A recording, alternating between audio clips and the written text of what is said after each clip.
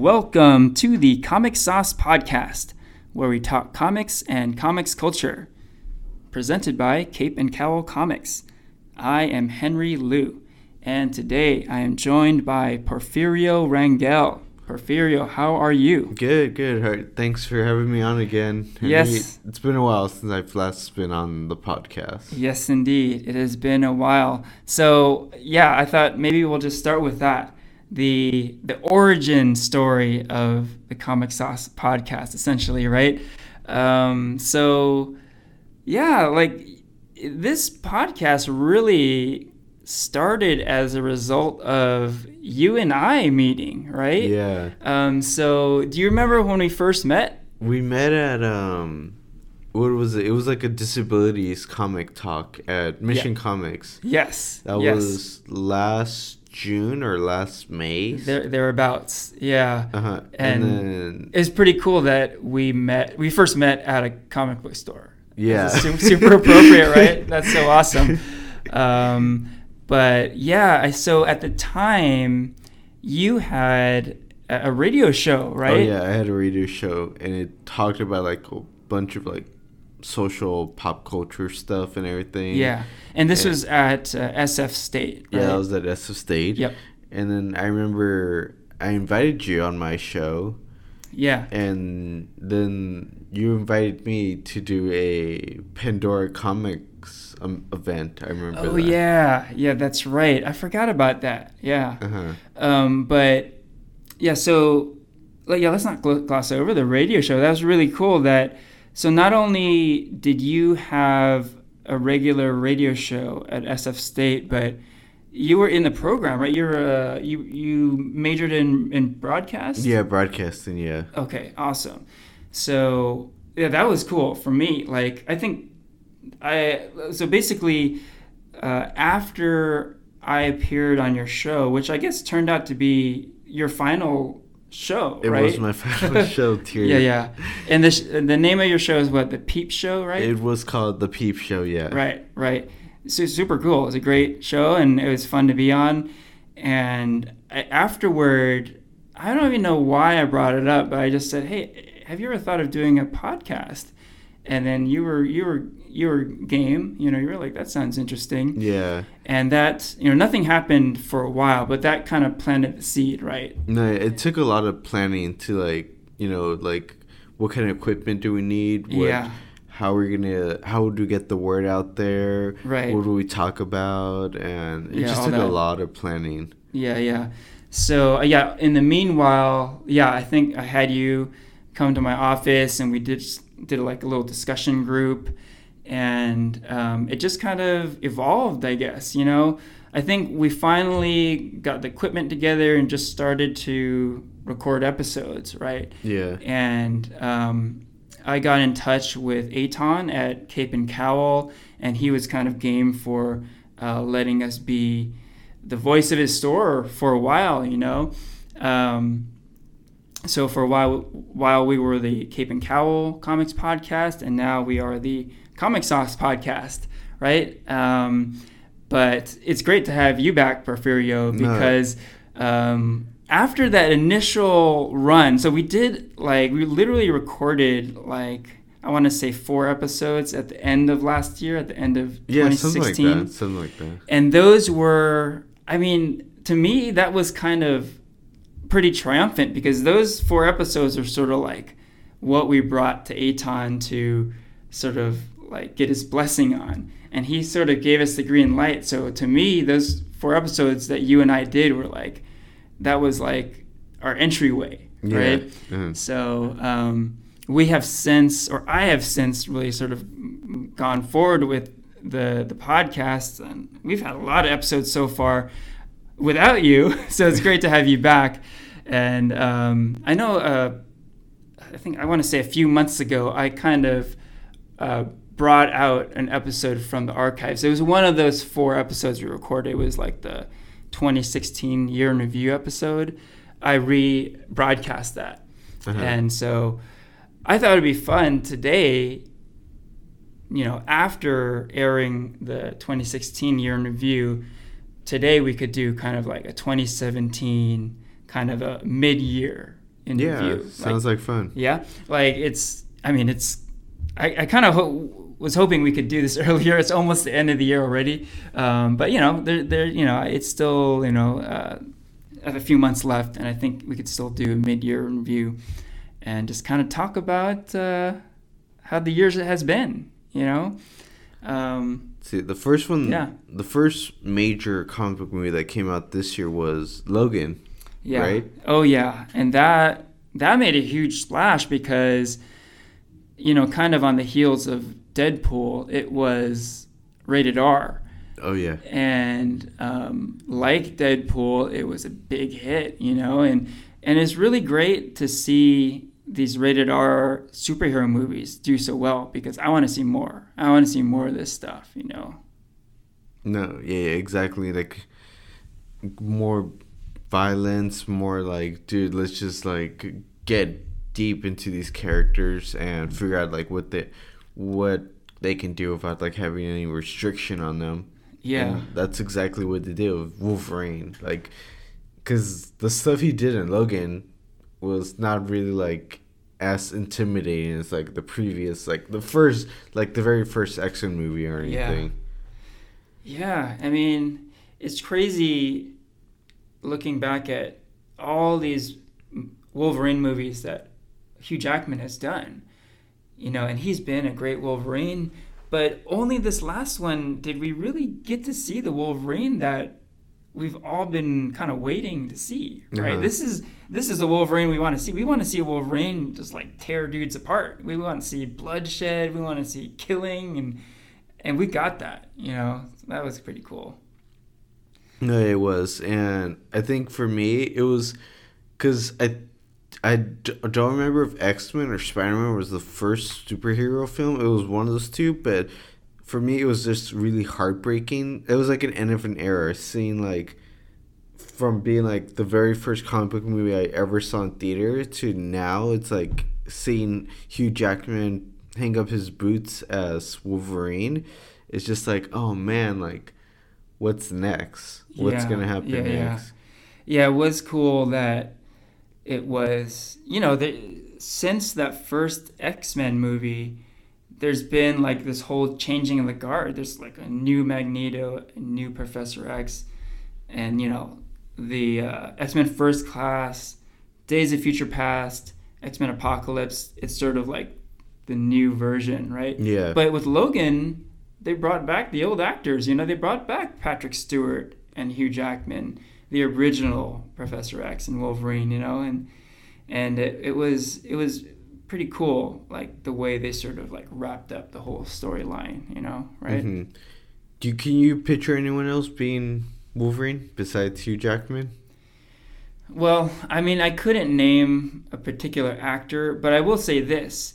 I can certainly picture a totally different type of Wolverine because I was first introduced to Wolverine in the comics. So way before I knew who Hugh Jackman was, I was familiar with Wolverine from the X-Men comics, and the Wolverine in the comics is not, he doesn't look like Hugh Jackman. No. He's really short. He's super short. He's feisty, he's hairy, and he's short.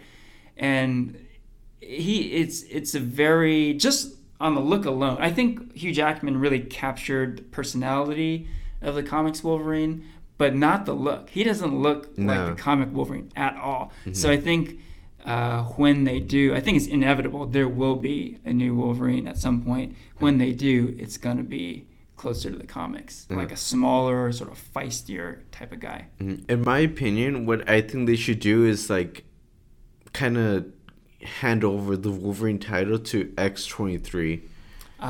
Like, okay, I can see that. Yeah, X-23. She was so feisty. I loved her.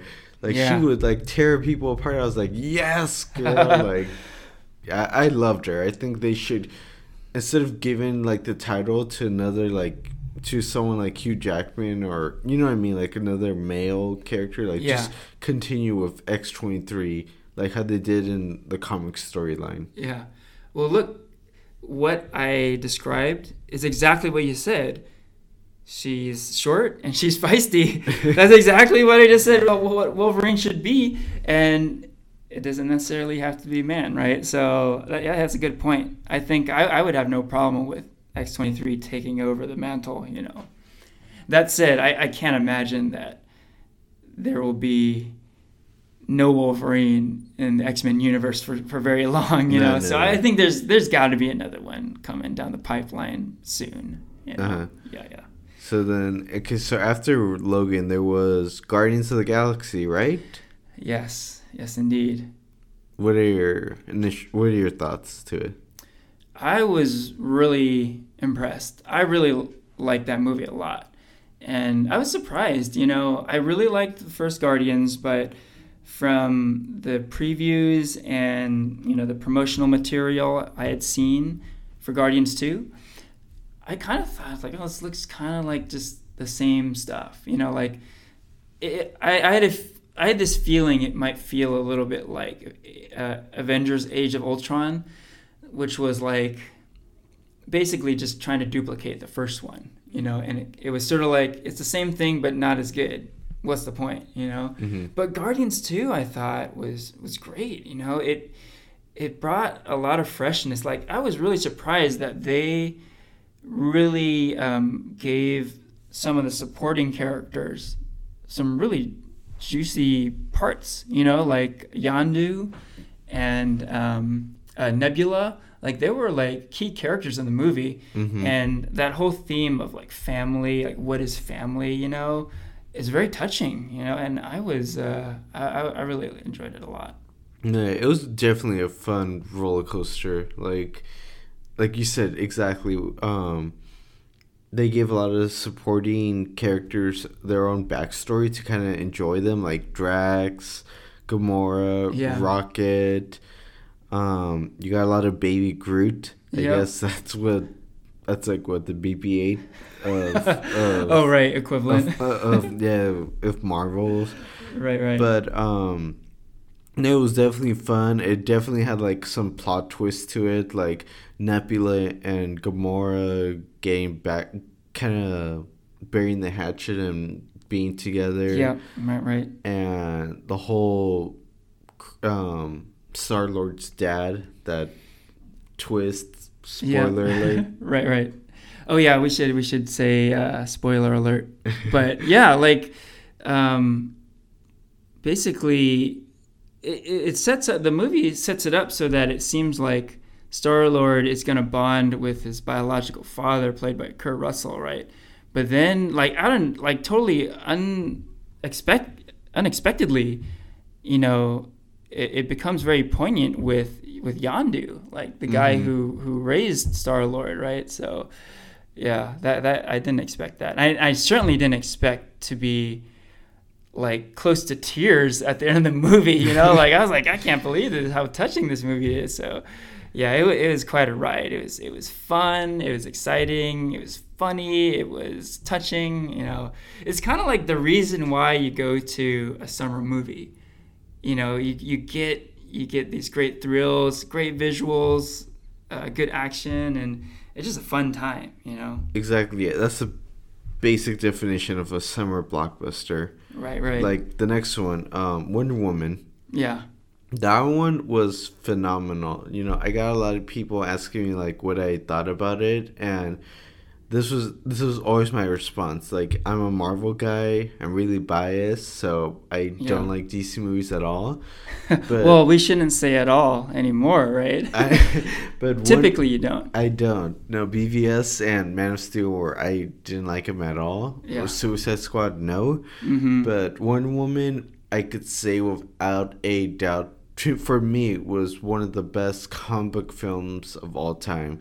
Wow. It is the kind of film I would want my daughter or little sister to go watch. It was empowering. It had a good storyline, some good humor. Like, it was a home run out of the park. Well, that's saying a lot because, I mean, the conversations you and I have, we've kind of bonded over being Marvel fans. And we bash on DC. And we hate on DC pretty hard, both of us, you know. Uh-huh. And I think as much as I have kind of voiced my displeasure for DC Extended Universe movies, I think you probably bash on DC even more than me. Yeah. And for you to say that Wonder Woman is, and you just said it, is one of the best comic book movies ever, that's saying a lot, right? Yeah. Yeah. I don't think I'd put it up quite as far up there as you are, but there's no question it's a great movie. It's a lot of fun, and yeah, like you said, so refreshing. Like so often we see female characters, particularly in superhero movies, be put on the sidelines, given like small roles, unimportant roles. This was complete 180 from that. We saw Wonder Woman really at the forefront, and it was really the Wonder Woman that I think everyone has been wanting to see. I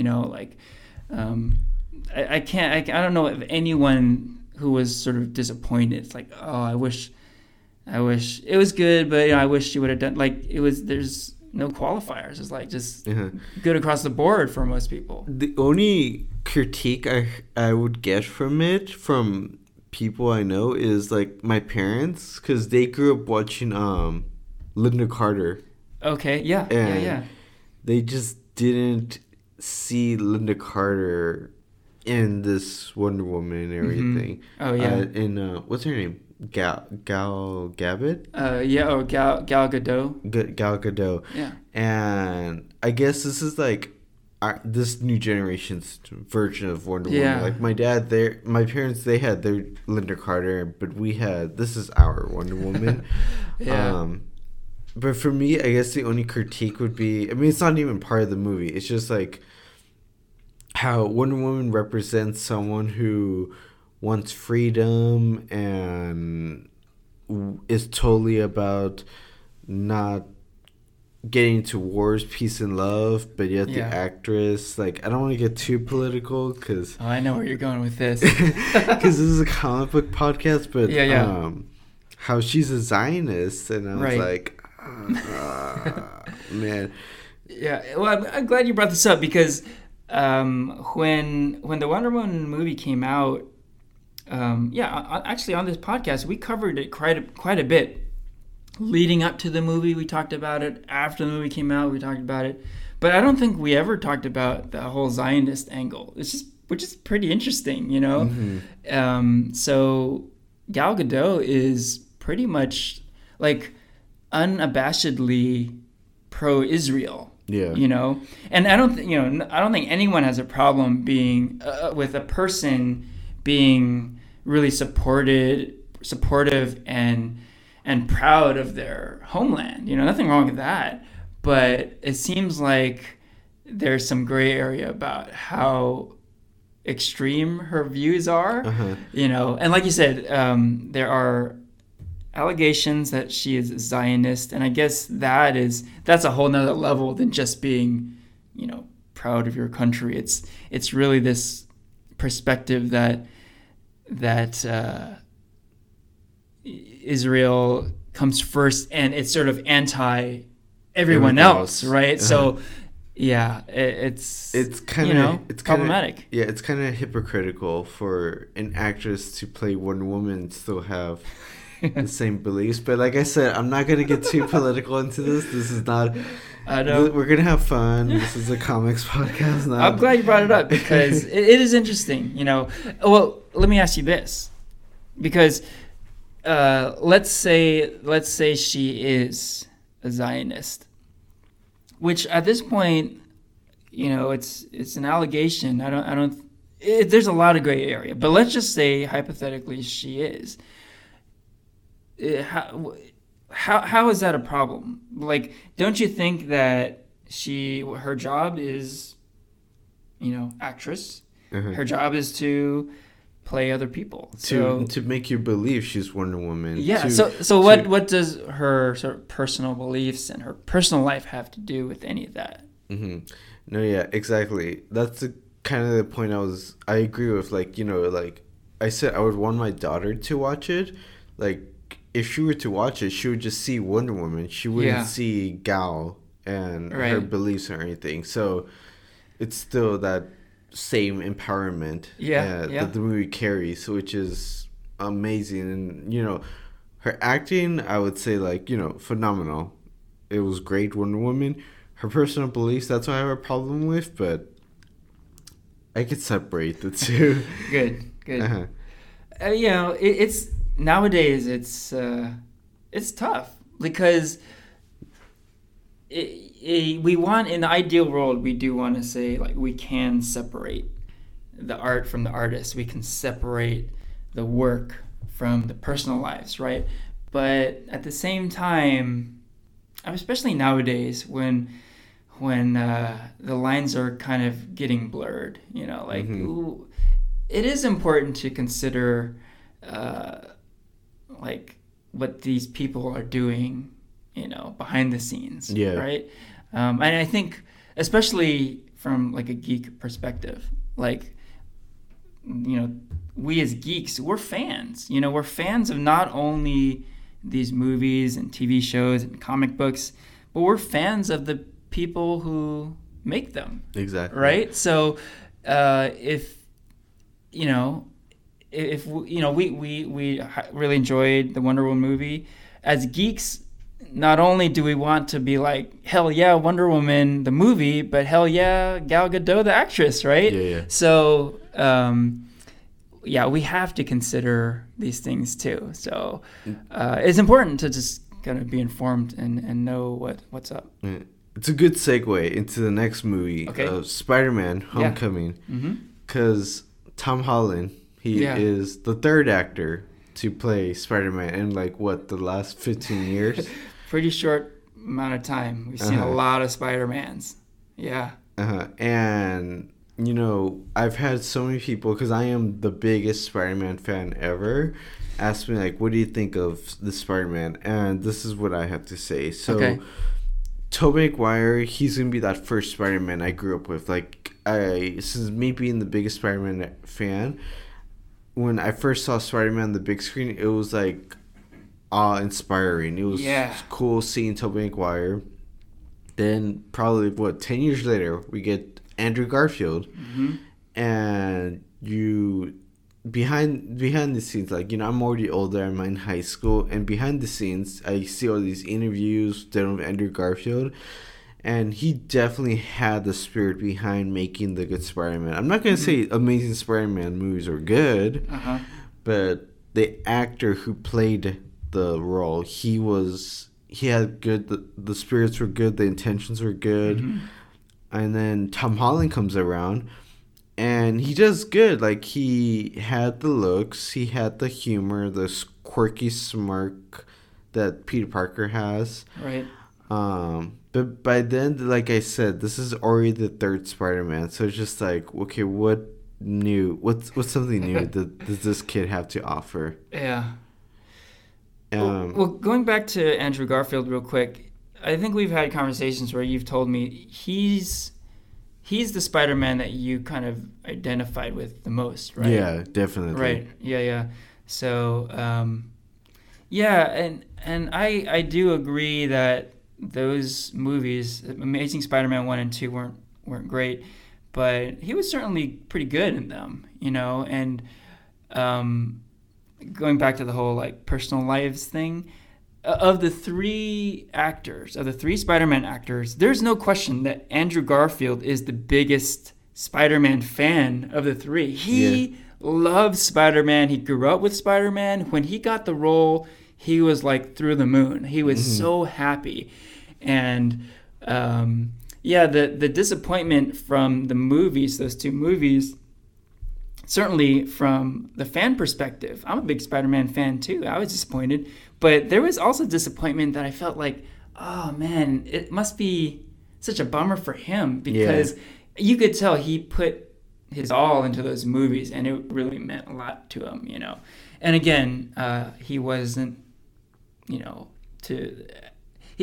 was pretty good in those movies, and he shouldn't be, the scapegoat, I think, for those two. No, yeah, exactly. Sorry, going back to Tom Holland. The movie was good. It was fun. Agreed. I'm not gonna say like, oh no, it was horrible or I was sick of a third Spider-Man. It was fun. There was a lot of quirky language. What really stood out with me though was the Vulture. Yeah. I guess what I was expecting was like, oh, this old man like who wants to like rob banks, take over the world, Right. the simple villain cliche. Right. Who was what you described? That was very much the Vulture in the comics. Exactly. Right. This old dude who was just kind of creepy looking, and there wasn't a lot of depth to the character. But what I like that Marvel did, or that what Michael Keaton, Yeah. the Batman from the 90s, Right. what he did was he made the character so relatable, so Yeah. like you want to root for him. He said, I think this was Marvel's first villain breakout. I mean, like you had Ultron, you had like so many other villains that are just like, oh, I want to just take over the world, blah blah blah.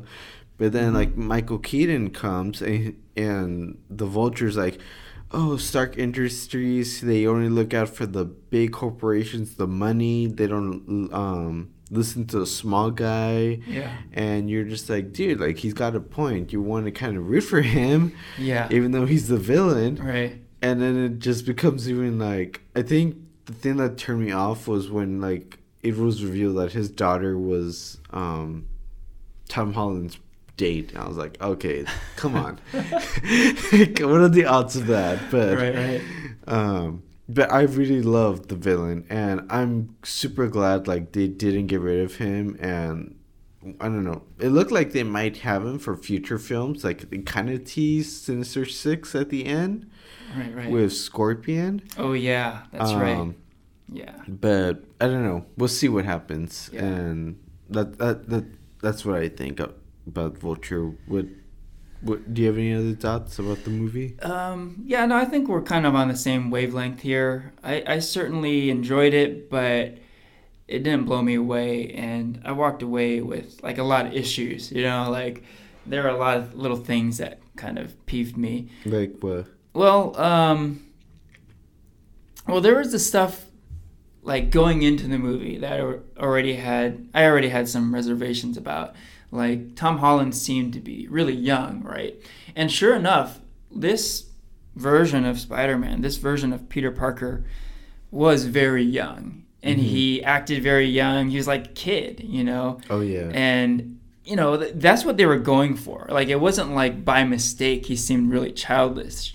They were going for a younger Spider-Man, and I get that, but I don't know. That didn't work for me so much. And you know, we talked about the whole legacy of Spider-Man movies, and in particular, Tobey Maguire. Like that's really my Spider-Man, and he was so good as Peter Parker and Spider-Man that the fact that this new one, Tom Holland, strayed so much from that portrayal, you know, I don't know, maybe kind of rubbed me the wrong way, you know. Didn't quite work for me as much. One thing I would agree with you is that I didn't like how they made Spider-Man, like you said, a child. Yeah. Because it kind of seemed like Iron Man had to come in a lot and be like, yeah, dude, like you're doing this wrong. Like Spider-Man's always making these mistakes. Like, yeah, let me fix it. And here's a Spidey suit. And yeah. And I guess it's totally something I forgot since I haven't seen the movie in a long time. But it was definitely a critique I had, that I didn't like how Iron Man had to like be that old wiser dude who kind of had to help Spider-Man in the beginning, like develop that Spider-Man character. Yeah. That reminds me of some of the issues I had when I walked out of the theater. That it seemed like there was too much Iron Man in the movie. You know, like I think I mentioned this before, but it didn't feel like a Spider-Man movie so much as it was, you know, Marvel Team Up presents Spider-Man and Iron Man, you know? Yeah. It was like they were like partners throughout the movie, you know? Nothing against Iron Man. He's great. Robert Downey Jr. is great. But this was kind of the moment for Spider-Man to shine solo style, right? And yeah, there's kind of too much Iron Man in there, I think. And, you know, it's not like we haven't seen Spider-Man and Iron Man working together. We just saw that in Civil War, not long ago. So, I don't think they needed to inject that much Iron Man. I mean, I'm sure like a lot of the studio heads were like,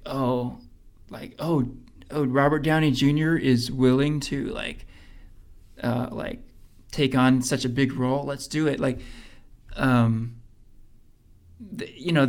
think it was a good option to have, like if Downey is willing to do that. But like, to me, it was kind of a mistake. This is Spider-Man's solo movie. It's his time. So yeah. But anyhow, before we get off of Spider-Man, like, what are your thoughts about like the next one? What sort of things can they do to improve upon this one? Any thoughts on that? On the next one, definitely, I think they should include Miles Morales. Oh yeah, that's right. They hinted at him. They hinted with Miles Morales because, as much as I said so many times, like as much as I love Peter Parker, I grew up with Peter Parker, it would totally kind of be refreshing to see like another Spider-Man enter on the big screen, especially someone like Miles Morales. Yeah. I would love to see him, and I guess another villain we haven't seen, like the Hobgoblin or Mysterio. Mysterio, yes. Craven. And Craven, yep. I'm just excited to see Marvel come in with a new super villain. Yeah. That's one thing these Spider-Man movies have done pretty well with. Like, there have been a crazy amount of Spider-Man movies in the last, 15 years or so. Like, I can't believe there's actually been 3 different Spider-Mans, right? But what they've done pretty well with is like kind of having a different villain every time.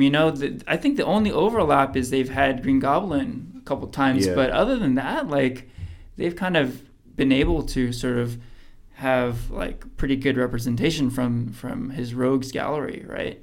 Yeah. Oh, I think, I don't know if this like relates to something I was talking about earlier, but what do you think about like the whole like Zendaya playing MJ? Because there are a lot of comic book geeks who are like very upset, saying like, "Oh, Mary Jane is redhead and she's white," and then Zendaya comes and I wouldn't say she's not Mary Jane, but she's MJ. Yeah. And a lot of like, what do you think? What are your thoughts on that? Man. Okay, so I gotta go into the memory banks a little bit, but I had issues with that, definitely. And it wasn't that MJ is no longer white. That's not the issue. To me, it's they totally changed the character. Mm-hmm. In the comics, MJ is like this beautiful, popular girl.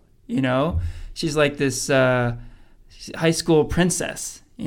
She's not this like quirky outsider that we have here.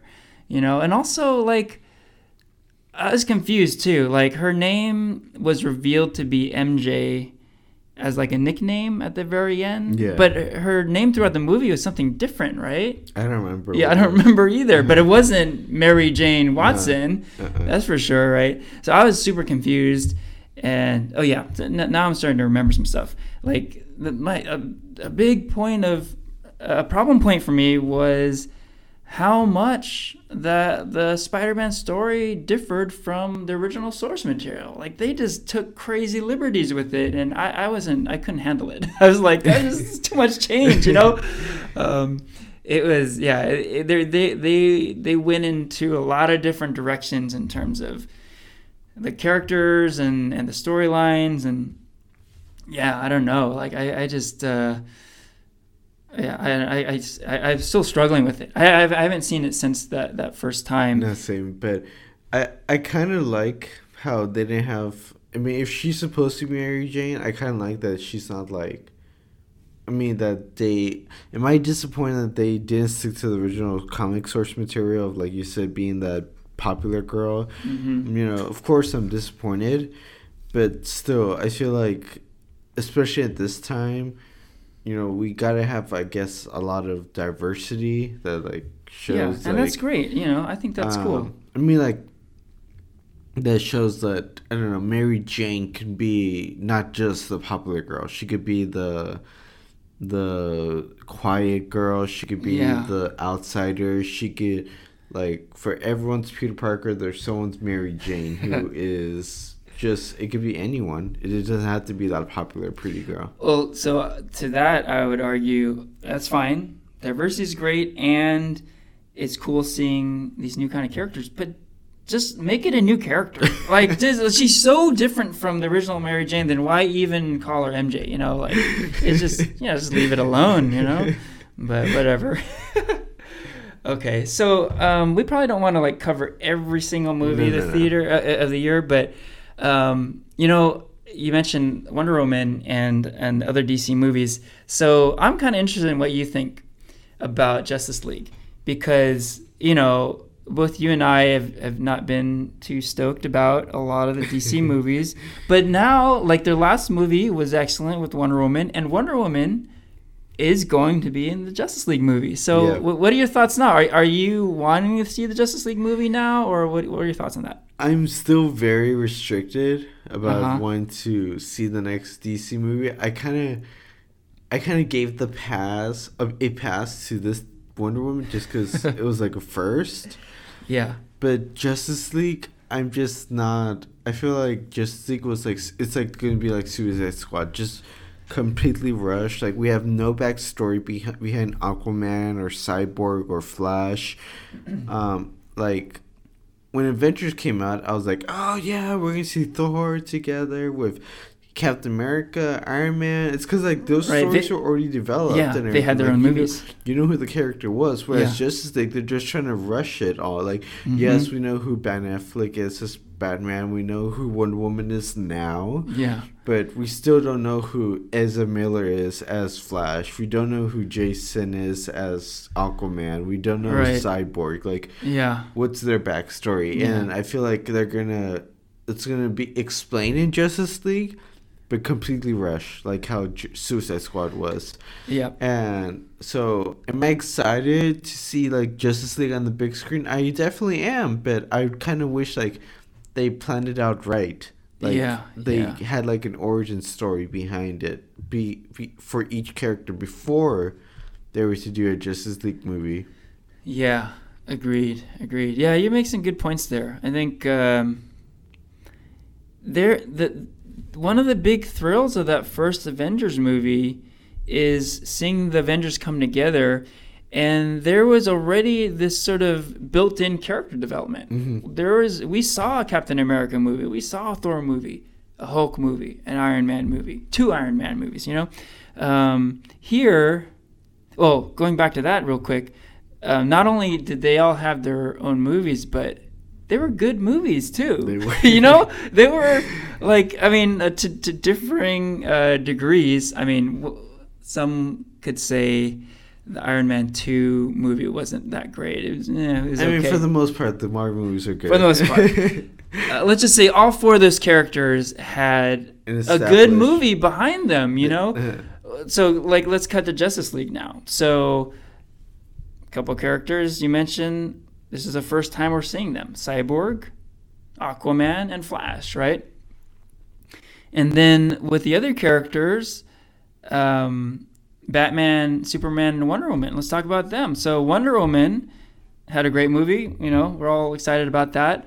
Mm-hmm. But, like the Batman and the Superman, this version of Batman and Superman, we have yet to see them in a good movie. I cannot get excited about the Henry Cavill Superman. I cannot get excited about the Ben Affleck Batman, Mm-hmm. So, like, it's just weird, It's sort of like they're kind of following the Marvel Studios path, but they kind of aren't, and they really aren't. I mean, it's like we're saying, they're sort of putting the cart in front of the horse, where we're having some characters developed somewhat and some not at all, and from the previews we've seen, it's just like it seems like more of the same from what we've seen in, like, Suicide Squad or Man of Steel or BVS. You know, it was just a lot of spectacle. You know, but I know this is really too early for, you know, us to say, but I think Warner Brothers recognizes that.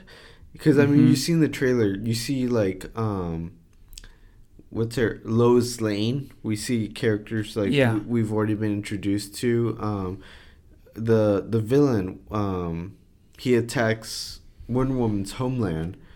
And they kind of, like, reference back to, like, these past DC movies. And I think, like, DC kind of recognizes, like, oh, let's not, like, add a whole new, like, world. Like, let's bring some things that people liked and put it in here to, like, kind of segue into this whole other universe of other metahumans and stuff.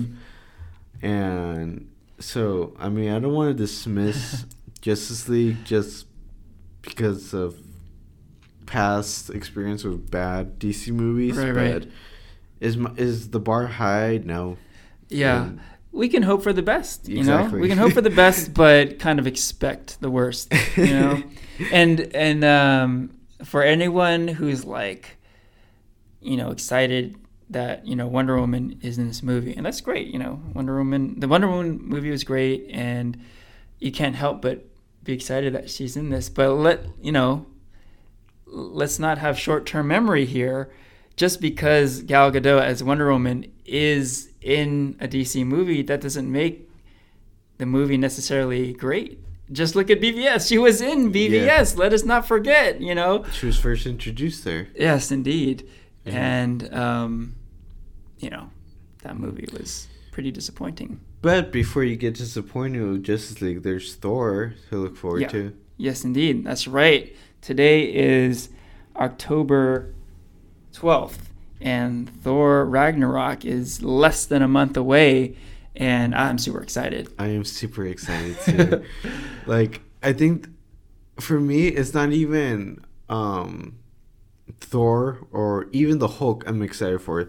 The most exciting thing I am excited for is to see what's her name? Hera? Oh, Hela. Yeah. Fuck, I can't even say her name right. That's disappointing. But I'm so excited to see her just because. Yeah. Not only is she gonna be like Marvel's first big female villain, but I feel like she is, like I said earlier, how I had an issue of Marvel's villains, how they just want to take over the world and everything. Like, she's definitely going to have some of that. Like, she wants to take over Asgard. But I feel like Marvel is going to be smart and play her out. Like, she's the goddess of death. Right. And death has a big part in the Infinity War storyline. So I feel like they're going to continue having her for future Marvel films. I'm just like, okay, cool. Then I can just have her and throw it away in this one movie. I feel like we're going to see more of her. And based off the trailer, she looks like she could be a badass. Yeah. Oh, that's a good little insider tip there. We could be seeing more of her even after Thor Ragnarok, right? Oh, that's cool. Yeah, man, like, Cate Blanchett as Hela, you know, like, so when I first heard that she was going to be in the third Thor movie, I thought, oh, that's cool. You know, she's probably going to get a pretty good, juicy acting role because, you know, she's an Oscar winner, you know? Yeah. So clearly they're going to give her some good dialogue and whatnot. But what I didn't expect was, that she was going to be, like, right in the mix of the action. Like, the first thing you see in that first trailer is her destroying Thor's hammer, you know? Like, holy shit. Yeah. You know? And then, number two, she looks incredible. Holy shit, her outfit, like, her look is like, whoa, it is, you know? Amazing, yeah. Yeah, I can't wait to see her. And, you mentioned Thor, Hulk, and Hela. I can't wait to see Loki again, you know? Loki. I always want to see Loki, but, I forget about Loki. Yeah, you know, and he's, so far in the promotional stuff, he's kind of been, you know, in the sidelines a bit, but you know that Tom Hiddleston's going to be in the mix. Because they know Loki brings in... Absolutely. They're going to save it for the movie. Yeah, he's a fan favorite. And I'm looking forward to see seeing what he does. Do you know there's actually, I've read about this, I don't know if you want to know, but there's going to be another Avenger in Thor Ragnarok. Oh yeah, is this rumored or confirmed? It's confirmed. I don't know if you want to know. Okay. Do you want to try to guess it or? Let's. Okay. So let's say. Well, first of all, let's say a spoiler. We're going to give some insider information that I'm not aware of right now. So. Okay, so with Thor and Hulk, I mean, they already have Thor and Hulk. So wait, let me ask you this. Is it an Avenger who has appeared in the MCU already? Or Yes. is it? Oh, it is. Uh-huh. Okay. Well, maybe I don't want to know. Why don't we leave it? We'll leave it for now. Yeah, and maybe I can get surprised when I actually see the movie. I know, yeah. Okay, that's fair. Okay. Cool. Okay, so I think we can't leave the year alone without talking about Star Wars. Dun, dun, dun. And we have to talk about Star Wars just because, well, it's Star Wars. But also, I think you are one of the bigger Star Wars fans that I know. Uh-huh. And, yeah, we've talked at length about Star Wars in the past. But, yeah, well, let me just ask you, what are your expectations for Episode 8? What are you looking forward to, and how are you feeling about it right now? Episode 8, I kind of feel it's going to be like a repeat of Episode 5, how the villain wins at the end. Mm-hmm. I feel like by the end of Episode 8, everybody's going to be like, no, like, how can that be and everything? Like, not be satisfied. Yeah. I think it's gonna be worse than how Episode 7 ended. How, like, when Luke was introduced for like 2 seconds. Oh, right. Ended. Yeah. I think it's gonna be more disappointing and leave the biggest cliffhanger. Okay. I could see that. But it's gonna be awesome. I'm pretty sure. Like, with the whole Rey being trained under Luke, mm-hmm. and it being Carrie Fisher's last movie. Yeah. I think it's gonna be pretty good. Yeah. Uh-huh. Now, you said quite a bit there. Like, well, with with Rey, like, so you mentioned she is trained by Luke, but from the latest trailer, it seems like she's sort of going to get seduced by the dark side, too, mm-hmm. from Kylo Ren, right? I have a theory for that. Okay. Yeah, let's hear it. Yeah, let's hear your theory. So, I got this from my boyfriend, who's, like, the biggest Star Wars fanatic ever. Okay. I guess, like, you know how, like, in each lightsaber has a different color? Yes. And each lightsaber represents a different, I guess, quality to the Jedi that holds the lightsaber. Okay. The theory is, because if you've seen the poster for Last Jedi, you see Rey holding like a, what is it, blue or green lightsaber, and then it, like, midway it turns gray and then it turns red at the top. Oh. Wait, is it on the poster, you said? Yeah, it's on the poster. Okay. And it's, I guess, like, a gray lightsaber can only be held by those who knows the good side and the bad side of the Force. Oh. And so what the theory is, my theory is that she's going to be trained by Luke, but then she's also going to go to, like, Kylo Ren to be trained in the dark side. And, that kind of makes sense if you want to bring balance to the Force, because that's what kind of, like, if you, like, look back at all the Star Wars movies, like, there was, like, uneven balance. That's why there was a lot of conflict in the original trilogy. The dark side, there was a whole bunch of dark side, and then the rebels come in, and the Jedi's, like Luke, came in and destroyed the Empire. Then in the prequels, there was so much Jedi's that the Sith came in and destroyed all the Jedi's. Okay, right. There's this whole balancing out thing, right? Yeah, like, you can't have too much good, you can't have too much bad. You need balance in the Force. Yeah. And then when you watch Episode 7, you get some backstory that Kylo Ren turned to the dark side because Luke was training all these people to become Jedi, and again, that was bringing unbalance to the Force. Right. So that's why Kylo Ren, I feel like, was seduced to the dark side. Yeah. Whereas you have Rey, I feel like she's gonna bring balance to both sides and learn not just the good side from Luke, but also go to the dark side and learn what the Sith has to offer from like Kylo Ren and Emperor Stork. Yeah. And she'll be like a wielder of a great lightsaber. Oh. And I mean, if you look at the trailer, it looks like she's holding a great lightsaber. I can't really tell, but that's my 2-piece. Wow. That's pretty deep, man.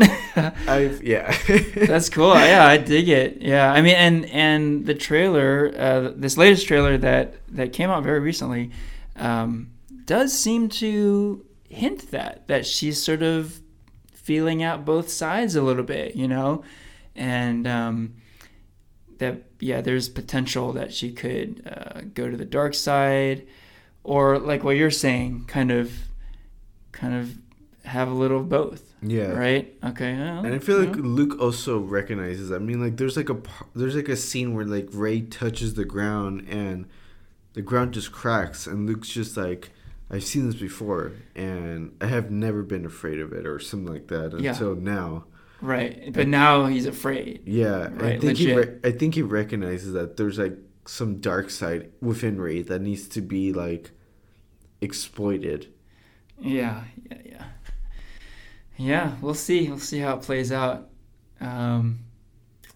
Yeah. You think kind of changing subject? You think? What do you think about like Carrie Fisher and like how this was her last film? Oh, good. Yeah, good question. You know, because I think the producers already announced that Layla, by the end of the movie, Layla's still alive. But oh yeah, I didn't hear that. Well, I mean, I know that, you know, prior to Carrie Fisher's death, she had completed all of her work for episode 8. Yeah. So it's not like there were some scenes that she didn't get to. Like, she was done. Yeah. You know? But what we don't know, or I certainly don't know, is whether or not she was slated to do anything in episode 9. You know? So did her death affect that? Was she supposed to appear in episode 9? And the fact that she's not going, or that she didn't shoot new scenes for episode 9, does that mean they're going to save some stuff she did before her death for that episode? I don't know. Yeah. Yeah. I mean, in this latest trailer, there's quite a bit of Leia, you know? So... and there's a little bit of a tease of like Kylo Ren killing her. Oh yeah. That seemed kind of. I don't know if there's anything to. I think they were just teasing. I think so too. Yeah, just because I feel like, you know, people know Carrie Fisher died, so they're like when Han Solo died, that shocked everyone. Yeah. So I don't think they're gonna be like. Make it so obvious and tease us like that. Yeah. Well, I mean, Han Solo dying was... I mean, it was a big moment in episode 7, but I don't think it was super surprising because there were a lot of rumors that they were going to kill him off. I had heard a lot of rumors, so it wasn't shocking to me. Definitely, you know, a big moment for sure. But yeah, I see what you're saying here. Like, it's sort of like, oh, so episode 7... kill Solo, episode 8, kill Leia, episode 9, kill Luke Skywalker. I mean, it'd just be too sort of predictable if they went down that path. So, yeah, I could see like Leia still staying alive. Like, just because the actress Carrie Fisher passed away doesn't mean that they have to kill Princess Leia in the movies. You know, she can live on. You know, exactly. And I think that's what Disney's going to try to mess with the fans. Yeah. It's like, what are you guys gonna do next? Right, exactly. So, we should talk a bit about our ticket getting experiences because so let's talk about this new world of Star Wars we're in. Like, so now every year there's a new Star Wars movie. It's always around this holiday, you know, time of year, and around this time of year, like this fall time frame, that's when like the whole hype machine really gets going, and the ticket sales open up, right? And so for like 3 years in a row, it's just been madness, like trying to get episode 7 tickets 2 years ago, Rogue One tickets last year, episode 8 tickets this year. Like, it's a very stressful experience, The stress is real. The struggle is real. Yeah, like it's not. I mean, there are different theater chains and different ways of getting the tickets, and it seems like across the board it's been kind of messy, Like both you and I had these crazy like heartbreaks and then redemption experiences with getting the episode 8 tickets, right? Yeah, you want to talk about yours a bit? You got tickets for the AMC Metreon, right? Yeah. So I always knew, because this past summer I watched Wonder Woman, Spider-Man, and War for the Planet of the Apes and Dolby Experience. And what that is, it's just like HD quality, a complete like 24 surround sound system, so like the sound just follows you into like a 360 room. Mm-hmm. The seats are super comfortable, and I knew like, oh, if I'm gonna watch Star Wars, I want that kind of experience. Yeah. But so I was having dinner with my friend who I haven't seen in the longest time. We were catching up, and I get a notification saying like, oh, Star Wars tickets just got released. I'm like, oh man, I don't want to be rude, so I put my phone away just so I could like resist. Then as soon as I finished dinner with my friend, I looked and I'm like, oh man, like all the good seats are gone, like all the center seats. And so I had to settle for like the second row seat. Mm-hmm. Yeah. I mean, I watched Wonder Woman from the second row in Dolby Experience, and I still pretty much enjoyed it. Yeah. But I, like I said, if I'm going to watch Star Wars, go big or go home. I can't do this. I can't go back to doing the standard form again. Right. So that's cool. You're going to see it in the big Dolby theater. Yeah. At AMC Metreon. That's cool. Yeah. So for me, I did get tickets too, and I'm psyched. For me, though, I'm going to see it at the Alamo Drafthouse, which is another great theater to see movies at for kind of a different reason. Like, I think for the audio visual feast that you get from like the Dolby Theater at AMC's, or I think they call them the XD theaters at Century Theaters. You don't quite get that level of audio visual. But there's kind of this cool like sort of film festival feel at Alamo Drafthouse, which is really cool. So they're really tough on enforcing the whole like no talking or texting during movies, and they don't show any commercials before the movies, which is cool. That's awesome. Yeah, and they do sort of custom content. So before the movie shows, they show videos that are related to the movie. And then for Star Wars movies, it's particularly cool because they have like specific Star Wars content. So like I mentioned, there's no talking or texting during the movies. So usually for the movies, they have like a little PSA, like, and they're usually pretty funny, but they tell you not to talk or text. But for Star Wars, it's Star Wars content. It's like Darth Vader telling you not to talk or text. It's awesome. Like super cool. Mm-hmm. So yeah, looking forward to that.